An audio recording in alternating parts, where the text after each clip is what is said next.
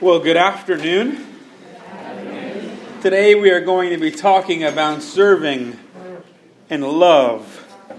Love is an interesting topic in our culture today. We tend to think about it as a feeling, something you can fall in and out of. In fact, we have some problems in our culture with using the word love because we only have one word for love. Did you know that the Greek has 3 words for love? As does the Hebrew, very similar 3 words for love, but we have one word, love. Which means I use the same word to say I love the Lord and I love my wife as I do I love tacos and I love ham barbecue sandwiches. But of course that kind of love is different. I don't love ham barbecue sandwiches and my wife the same. And so we struggle to define love, but the Bible spends a lot of time trying to unpack what love is. Our text today is from 1 John chapter 4, verses 7 through 12. Hear the word of the Lord. Beloved, let us love one another. For love is from God, and whoever loves has been born of God and knows God. Anyone who does not love does not know God, because God is love. In this, the love of God has made manifest among us, that God sent His only Son into the world so that we might live through Him. In this is love, not that we have loved God, but that God loved us and sent His Son to be the propitiation for our sins. Beloved, if God has so loved us, we also ought to love one another. No one has ever seen God. If we love one another, God abides in us, and His love is perfected in us. See, when the Bible wants to define love, it says, use your eyes and look at Jesus. That is what love is. Love is self-sacrificing. Love is giving. John goes so far as to say that God is love. His very character, His very essence is to be giving, caring, and self-sacrificing. Now that idea is a little bit hard to jive when we come close to Easter because we also get to see some of the anger and the wrath of God. How can we say that God is loving when He is so angry and has to have something to deal with sin? But of course there is sometimes justified anger. I am a parent and I love my kids, and because I love my kids I sometimes get very angry at things that hurt them, don't I? If you hurt my kids, you better watch your back. And I wouldn't be a very loving father if I didn't care about the things that hurt my children, including some of the things that they do that can hurt themselves. See, God is love. And He loves us, and He shows His love by not just being angry at sin and angry at these things that hurt us and break our relationship with Him, but God does something about it. God does not just sit back, but He enters into our world as Jesus. And we celebrate this at Christmas, right? The incarnation. God enters into our humanity. God does something about this sin problem, motivated by His love for us. That's how we know love is true love. True love does. True love gives. True love leads to action.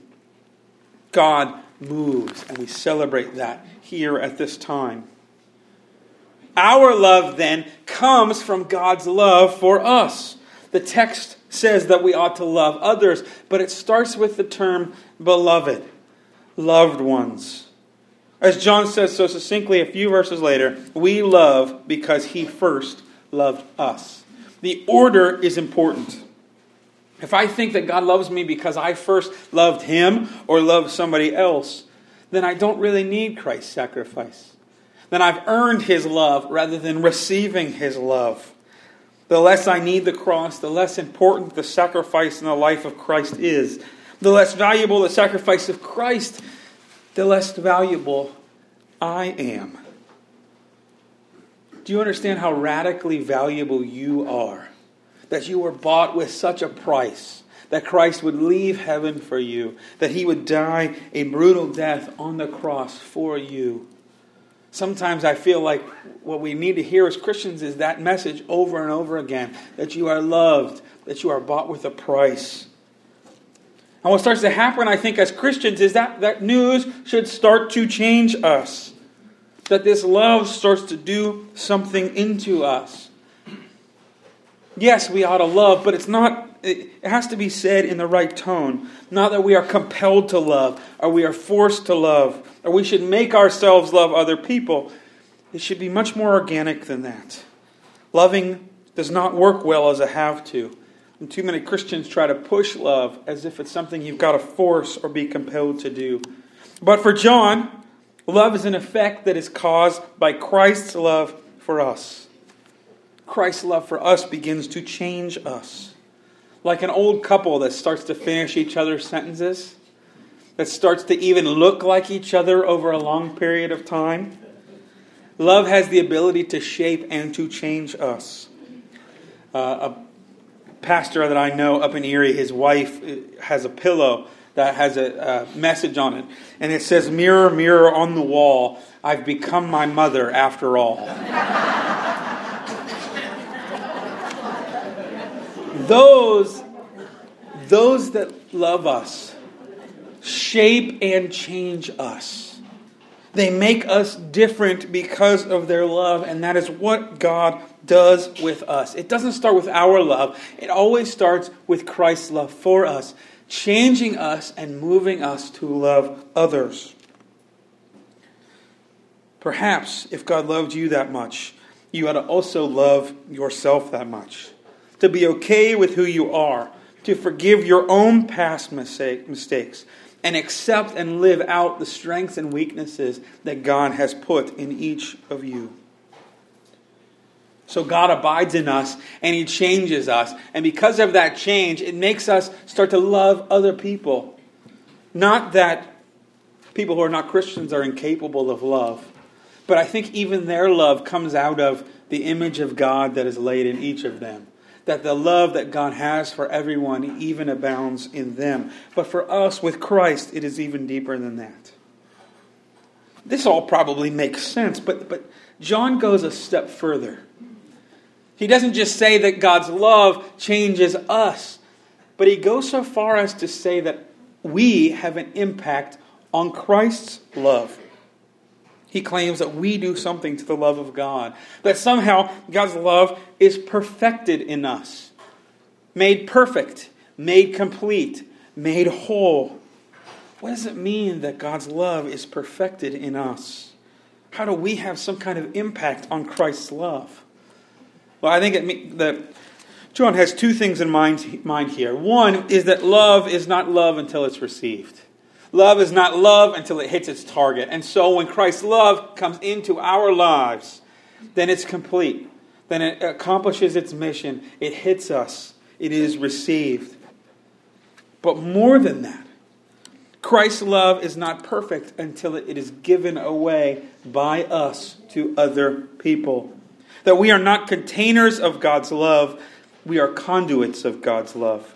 We are not consumers of God's love, but we're more like crop dusters, where we fly over this world and we empty our payload and express Christ's love to everyone that we meet. We are not holders of God's grace, but God's grace passes through us and is made perfect in the passing. We cannot confess to be loved by God without loving others. And if there is no room in our hearts to love others, John has a question here of whether we have really received Christ's love in our lives at all. Because the love that we should have, if it comes from Christ flowing through our lives, should be modeled after Christ's love. Love that is self-sacrificing. Love that is serving. Love that looks at the things going on in the lives of people around us, and when we see something that's hurting someone else, we get justifiably angry at it. To say, you know what? You're hungry, and that's not right. You're in pain, and that's not right. You're struggling with an addiction, and that's not right. That we get upset about the things that God would have us get upset about, and we serve and we care in those areas. Imagine a world filled with these kinds of Christians, so moved by Christ's love that they want to spread that love to all kinds of needs and to all kinds of people. Not only would those Christians never be the same, but I would propose that the world would never be the same either. Let us pray. Lord, as we round third and head toward home at the end of Lent, help us to realize that our need for your love.